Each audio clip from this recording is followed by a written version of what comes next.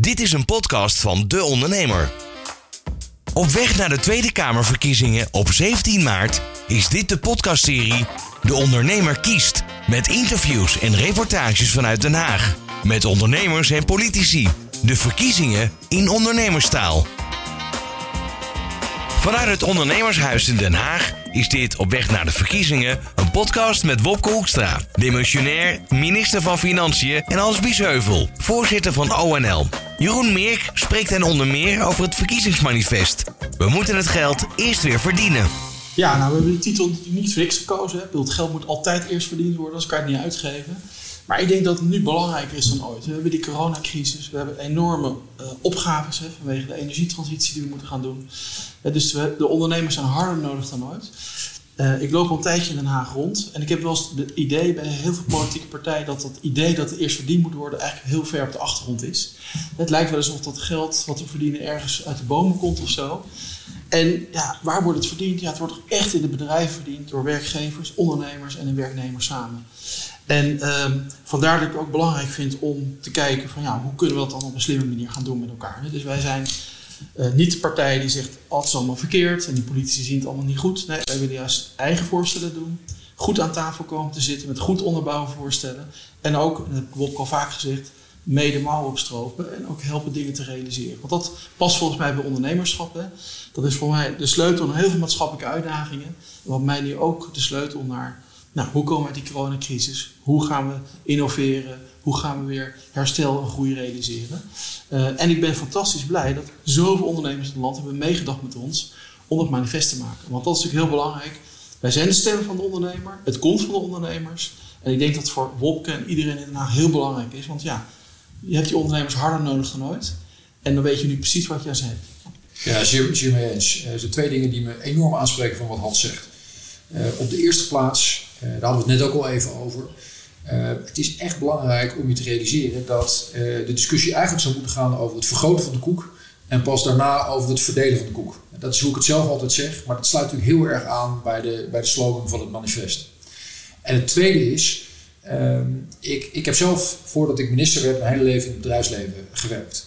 En dat is helemaal geen onwil, maar wat Hans beschrijft klopt wel heel erg. Er zijn veel politici die toch in een hele andere omgeving zijn groot geworden.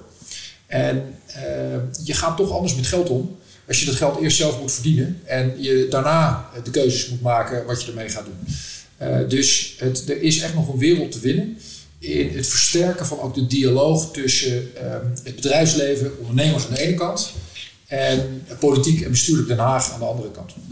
Ja, want u kreeg in feite een voorzet, maar u kopt hem zelf al in. Dus ik wilde u daarna vragen, maar dat doet u zelf eigenlijk al. Want feitelijk is het ondersteunen van het ondernemerschap belangrijk om inderdaad uit de crisis te komen. Dat is het pleidooi van ONL. En ja, wat op dat vlak, wat zal dan uw eerste actie zijn als wij u terugzien straks in het nieuwe kabinet? Nou, wat ik natuurlijk heel bewust gedaan heb, overigens samen met een aantal collega's in het kabinet, is massief de economie aan de hart-longmachine van de overheid hangen tijdens de crisis. Vanuit de overtuiging dat dit een crisis is die niemand heeft gewild, waar niemand iets aan kon doen, maar dat het ontzettend belangrijk is dat we al onze bedrijven overeind houden, zodat ze straks in de volgende fase ook weer door kunnen. Dat is één. Twee, wij hebben een groot aantal fantastische ondernemingen in dit land. En ik vind het ontzettend belangrijk dat we die voldoende ruimte geven om te doen waar ze het beste in zijn, namelijk ondernemen. En daarom heb ik bij het schrijven van het verkiezingsprogramma van het CDA, maar ook überhaupt nadenken over de campagne, heb ik ook juist aan ondernemers uit de partij gevraagd, help nou met na te denken wat het meeste uitmaakt. En dan komen ze altijd op de boorregeling. Dan komen ze op zoiets als de WBSO. Dan komen ze op de innovatiebox en die nog weer naar beneden aanpassen. Dan komen ze op hoe regelgeving vaak in de weg zit.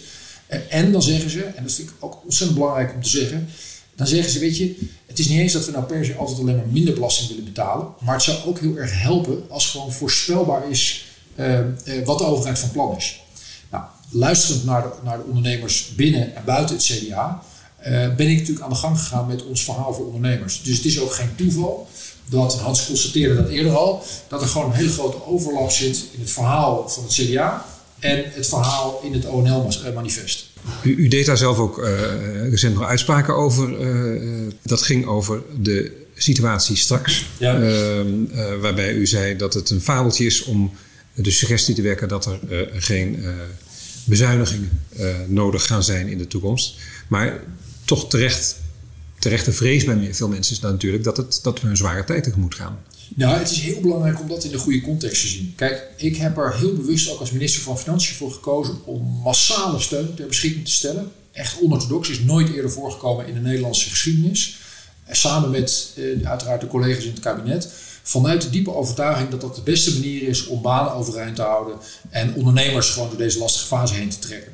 En je ziet ook, kijk naar de werkloosheidscijfers, kijk naar de faillissementen, dat tot nu toe gelukt is. Bovendien hebben we natuurlijk nog weer een enorme schep bovenop gedaan. 7,5 miljard extra vorige week. Om dat ook tot het einde toe te kunnen volhouden. Daar komt bij dat ik er zelf heel erg voor ben om juist die economie straks weer open te doen en als een tierenlier te laten draaien. En is het wat mij betreft, zou er juist geen sprake moeten zijn van bezuinigingen. Omdat ik denk dat dat niet werkt. Ik denk dat voor de economie, voor de werkgelegenheid, voor ondernemers het verreweg het beste is om gewoon de boel weer open te doen. En al het geld wat Nederlanders nu ook gespaard hebben, tientallen miljarden, om dat dan straks weer in de winkelstraten te kunnen laten uitgeven. Wat ik wel heb gezegd, en wat ik gisteren ook nog eens onder woorden heb gebracht richting een aantal van de leden van de oppositie, of de voormalige oppositie moet ik zeggen, want het kabinet is demissionair, is dat op voorhand in alle scenario's voor nu en alle eeuwigheid uitsluiten dat je nog weer een keer moet bezuinigen. Ja, dat is het vertellen van een fabeltje. Maar als u mij vraagt, moet dat op de korte termijn? Nee, geen sprake van. Dat zou een onverstandige keuze zijn. Ja, voor veel ondernemers is dat natuurlijk wel de hamvraag. Zij zijn bang dat zij binnen niet al te lange tijd een rekening terug moeten betalen. Zij krijgen steunpakketten en sommige bedragen moeten ook weer worden afgelost. Moeten ze dat komend jaar al doen? Wordt dat een volledige aflossing? Kan dat in fases? Want dat kan natuurlijk na zo'n crisis, kan het alsnog de nekslag zijn voor veel ondernemers. Hoe kijkt u daarnaar? Ja, dat is natuurlijk, het heeft natuurlijk geen zin om iemand voor de helft of voor 3/4 te redden en daarna alsnog kopje onder te laten gaan. Waarom was je er dan aan begonnen? Dat is ook precies de inspiratie geweest achter die hele grote extra stap in dat steunpakket. En ten aanzien van die belastingmaatregelen hebben we dus ook gezegd, die regelingen die moeten echt voor jaren gelden. En we hebben ook al een paar keer uitgesteld het moment waarop je moest beginnen met terugbetalen. En ook verlengd de periode waarover je moet terugbetalen. Ik denk dat dat echt redelijk is. En dat we daar ook mee door moeten. Daar komt nog bovenop dat we hebben gezegd, laten we nou bij die ondernemers die echt in de knel komen, laten we daar nou via de Belastingdienst ook gewoon maatwerk aanbieden.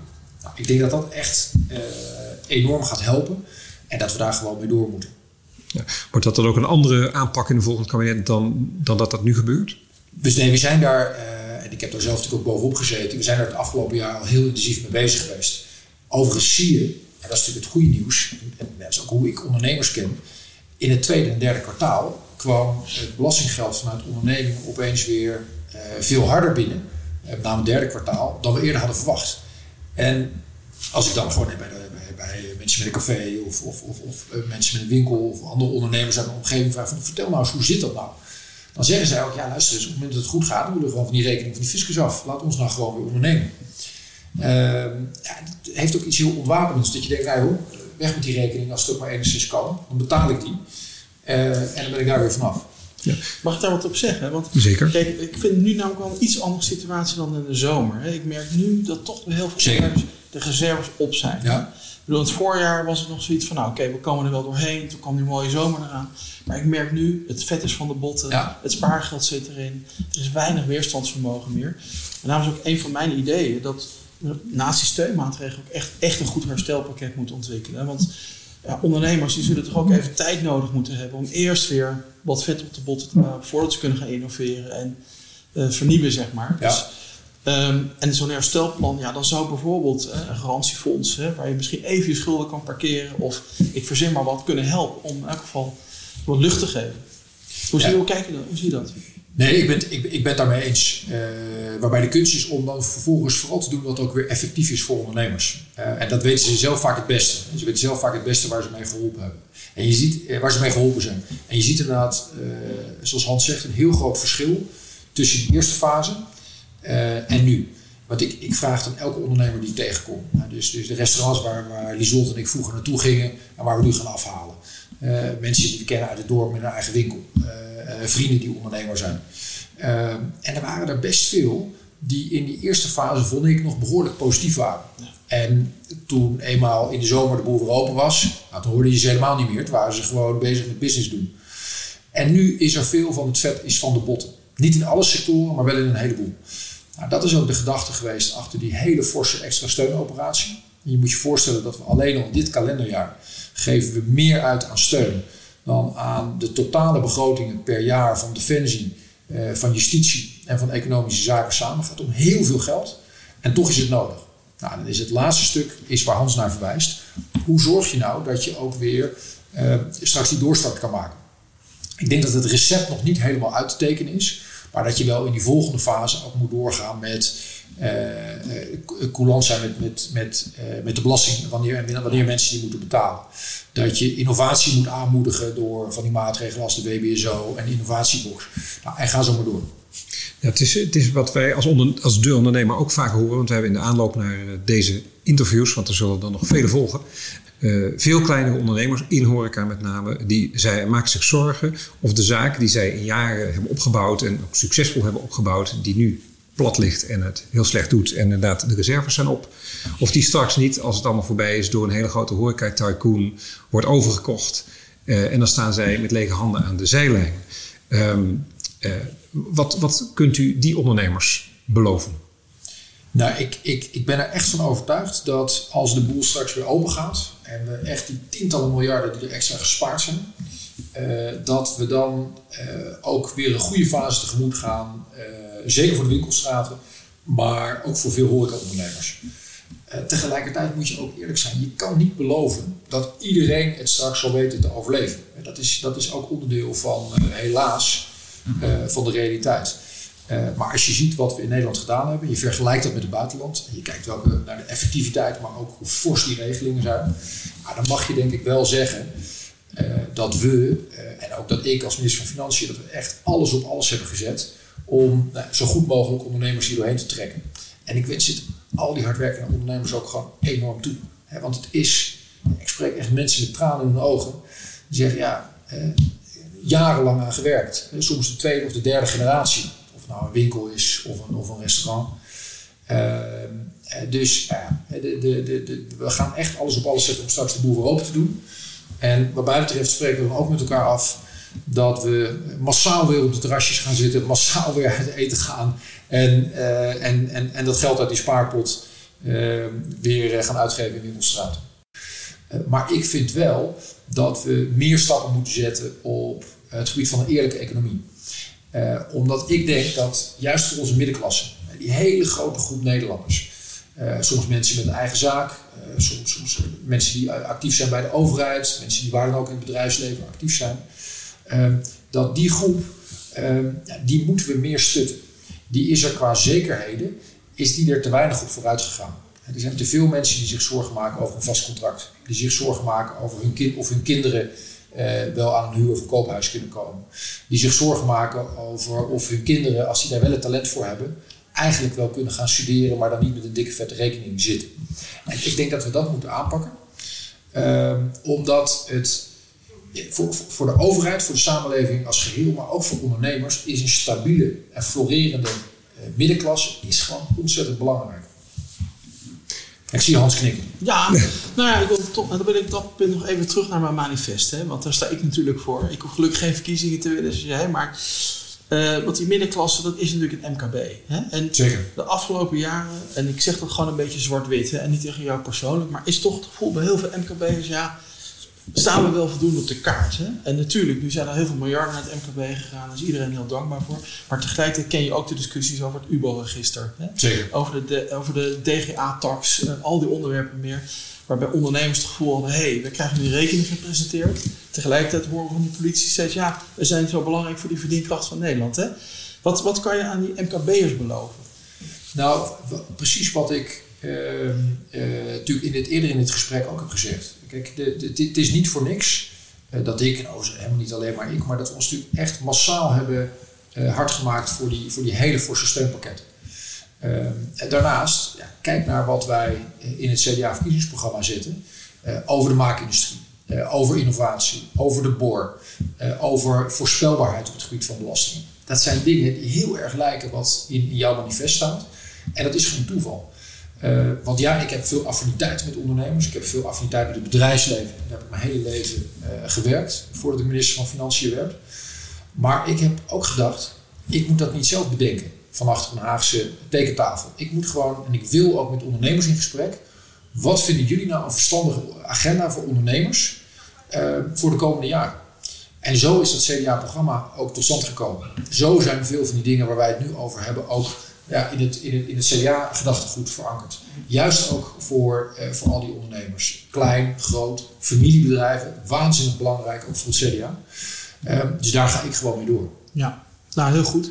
En je noemde al die BOR. Hè? En ik heb samen met heel de PAN en een heleboel andere mensen input geleverd voor haar notitie over het belang van familiebedrijven. Ja. Maar goed, dat is nu nog maar een notitie. Hè? Dat moet ook nog omgezet worden in daden.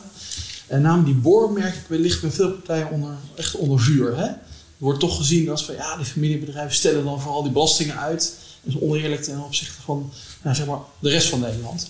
Hoe ga je zorgen dat die BOR echt ook blijft? Nou ja, de beste manier om daarvoor te zorgen, Hans, is om te zorgen dat heel veel mensen op het CDA stemmen. En wij zijn daar glashelder over.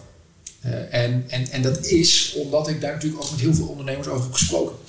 En ik daar ook familiebedrijven van allerlei, uit alle hoeken van het land, heel groot, maar ook heel klein, dat die gewoon uitleggen, luister, die regeling die is er niet voor niks. Die zit zo in elkaar, omdat je, als je nou eenmaal van de eerste naar de tweede, of van de tweede naar de derde generatie je bedrijf wil doorgeven.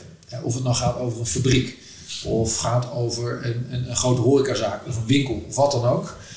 Dan moet dat gewoon op een manier kunnen, waardoor de familie daarna door kan.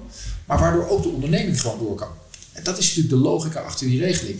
Dus het kan vanaf de tekentafel, vanuit de studeerkamer, kan het misschien wel iets lijken waarvan je denkt, joh, daar kan ik wel op bezuinigen. Maar de realiteit is gewoon een andere. Ja, het is natuurlijk voor de continuïteit heel belangrijk, maar ook voor de financiering van de bedrijven. Enorm. Eén punt, dat vind ik echt heel belangrijk, dat toegang tot financiering. Hè? Ja. Kijk, ik zeg heel vaak, financiering is de olie in de raderen van de economie. Zeker. Hè? Nou, we hebben we hebben 3 banken die krediet verlenen. Ik zeg vaak, die bieden allemaal donkerblauw pak maat 48 aan, maar het maatpak, dat is moeilijk meer te vinden. En het zijn er maar 3 en ze werken alle 3 hetzelfde donkerblauw pak in de aanbieding. Oftewel, dus weinig keus, weinig concurrentie. En als je geen kredietrelatie hebt, kom je heel moeilijk binnen bij die banken. Hoe gaan we zorgen dat die olie in de raderen van de economie komt als het gaat om die financiering? Ja, ik denk dat in die eerste fase na de crisis, dat eigenlijk relatief makkelijk zal gaan. Omdat er dan opeens heel veel geld ter beschikking is en het ook met een heleboel ondernemers beter zal gaan. De kunst wordt om dat straks vast te houden. En eigenlijk ligt het antwoord besloten in wat we natuurlijk in deze crisis ook hebben gedaan. Daar hebben we natuurlijk echt een combinatie gevonden van dingen die de overheid kan doen in combinatie met de banken. En vergeet ook niet, er waren best wat zorgen over de kredieten die banken de afgelopen periode nog hebben gegeven. Maar die laatste 7,6 miljard aan steun, dat is natuurlijk een tweesnijdend zwaard. Want je helpt direct ondernemingen. Maar ook het is voor banken dan veel makkelijker om die dam over te steken. Want die denken, die bedrijven zijn straks toch hebben een betere toekomst. Dus dan durf ik een extra lening ook wel aan. Nou, en dat is volgens mij die manier van kijken. Onorthodox, innovatief, met ook iets meer risico dan we misschien in het verleden gewend waren. Dat is wel een recept voor de toekomst. Goed dat op deze manier de BOR en de financiering nog ter sprake zijn gekomen. Dat zijn onderwerpen die nadrukkelijk in het verkiezingsmanifest van de ONL staan. Tot slot nog 1 ander punt waarvan ik weet dat Hans het heel graag wil. En ik ben heel benieuwd of we dat gaan terugzien in wellicht het kabinet Hoekstra 1. Dat is namelijk de minister van Ondernemerschap en Handel. Die dus zich echt actief gaat inzetten voor ondernemers in Nederland. Kunt u zich dat voorstellen, dat zo'n minister komt? Nee, ik vind het een enorm ontwapenend idee. Ik moet alleen, waarom ik moet lachen, is omdat ik geen groep in Nederland spreek die niet een idee heeft voor een eigen minister met een eigen portefeuille. Dus ik maak me hoogstens een beetje zorgen over het volgende kabinet, waar dan ergens tussen de 50 en 100 ministers in rondlopen. Volgens mij wat Hans' punt is, en daar ben ik het gewoon ontzettend mee eens, is dat het onderwerp ondernemen, dat echt voldoende geborgd is in het volgende kabinet. En dat er ook voldoende mensen in zitten die affiniteit hebben met ondernemen, met het bedrijfsleven. Want het maakt namelijk gewoon uit of mensen die taal spreken. Of die weten wat er op de werkvloer gebeurt. Of die toch ook in eerdere fases van hun leven het bedrijfsleven hebben leren kennen. Dus daar wil ik me hard voor maken. En dan gaat Hans het me wel vergeven dat ik niet 20 extra ministers heb gecreëerd.